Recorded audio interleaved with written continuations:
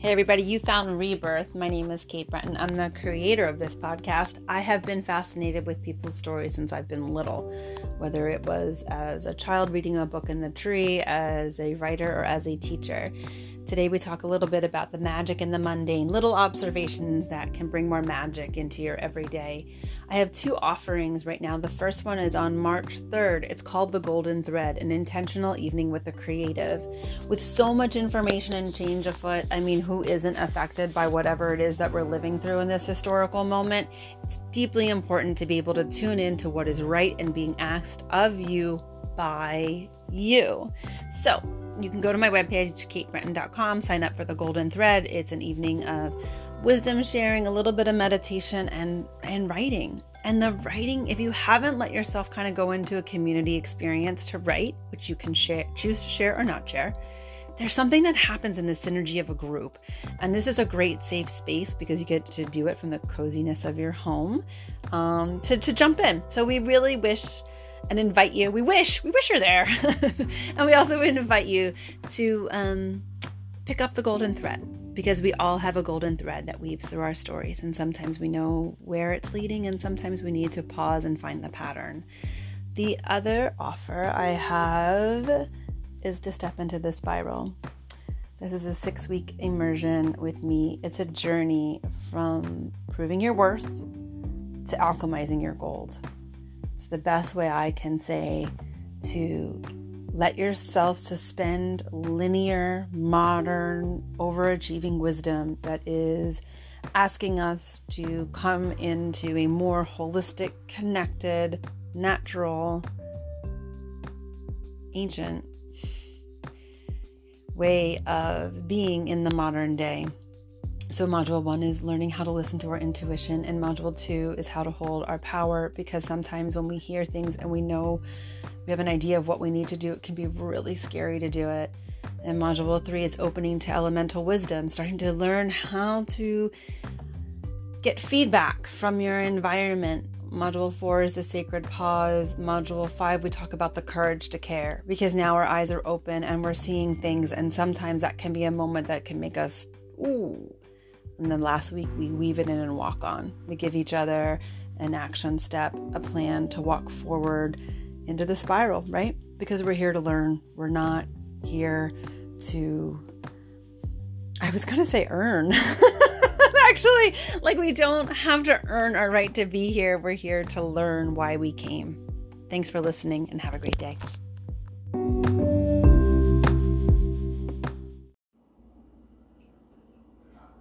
Hello, family. Thank you for tuning in to the podcast today. I want to talk to you. I wanted to say, I have one more thing to tell you.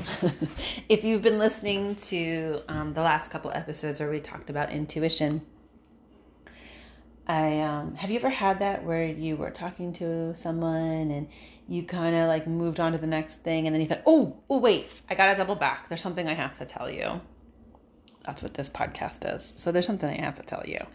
You know that quote that's a little overused about, it says, no mud, no lotus. No mud, no lotus. No mud, no lotus.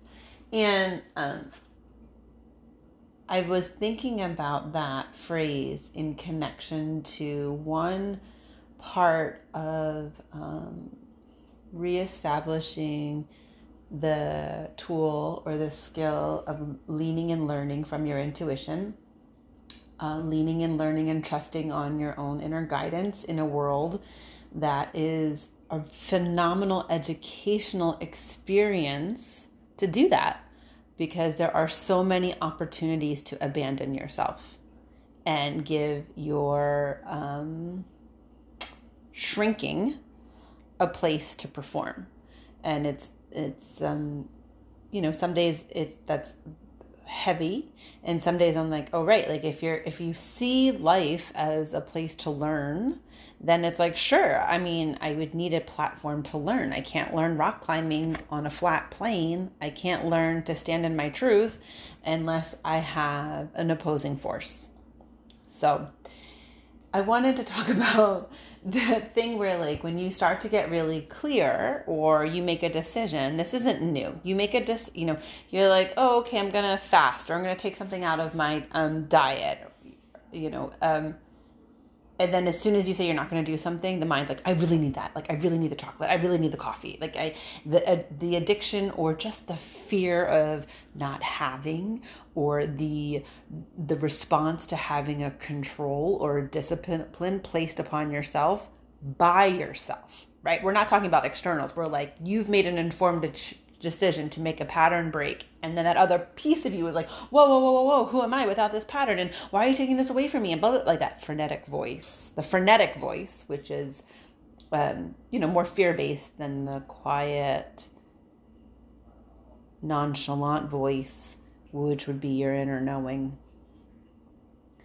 And I don't know if you've had that experience where right before something good happens, you get to feel the shroud of your doubt, and it may feel like an onslaught of negativity, just unbearable sludge that is almost overwhelming in its cruelty.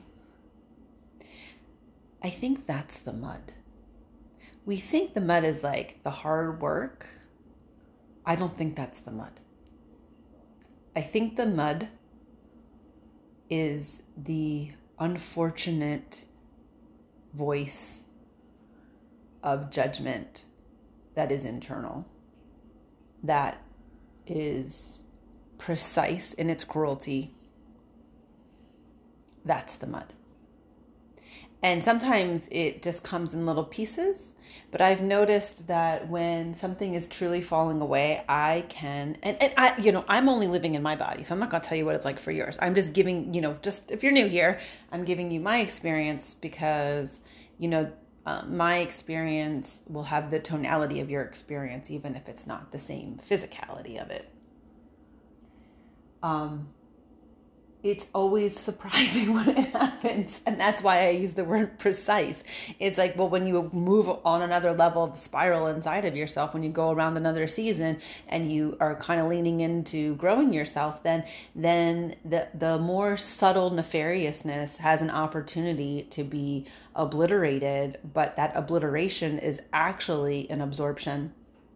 Because if we divorce ourselves from it, then it becomes stronger. But when we just sit with it, and let the onslaught come,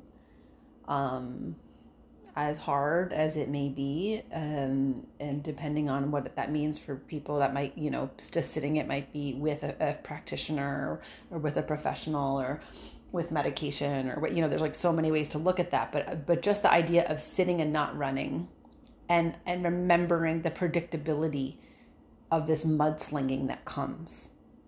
So the mud isn't the hard work. Because when you're working, you feel like you're doing something. It's so much more vulnerable to sit in the onslaught of why you aren't worth it, why it won't work, and all this, and just sit. Because your sitting is diffusive to the nefariousness. The doing, the running around, the compensating, the proving feels good. See how my voice went up? It feels good. I'm doing something. Look I'm proving I'm worth it. I'm worth this. I'm worth this. And of course we have to have the doing. But if we don't have the sitting and the looking directly into the eye of the overprotective mother, the internal critic, the damaged child, whatever the voice is, then it really won't diffuse. It'll just come back around. And the diffusion, at least, removes one layer, and you know that because all of a sudden you bloom. Something blooms, and you're like, wait, where's all this, quote, good luck coming from, right? Because we've been taught to just throw all that work outside of ourselves. Where is this unpredictable good luck coming from?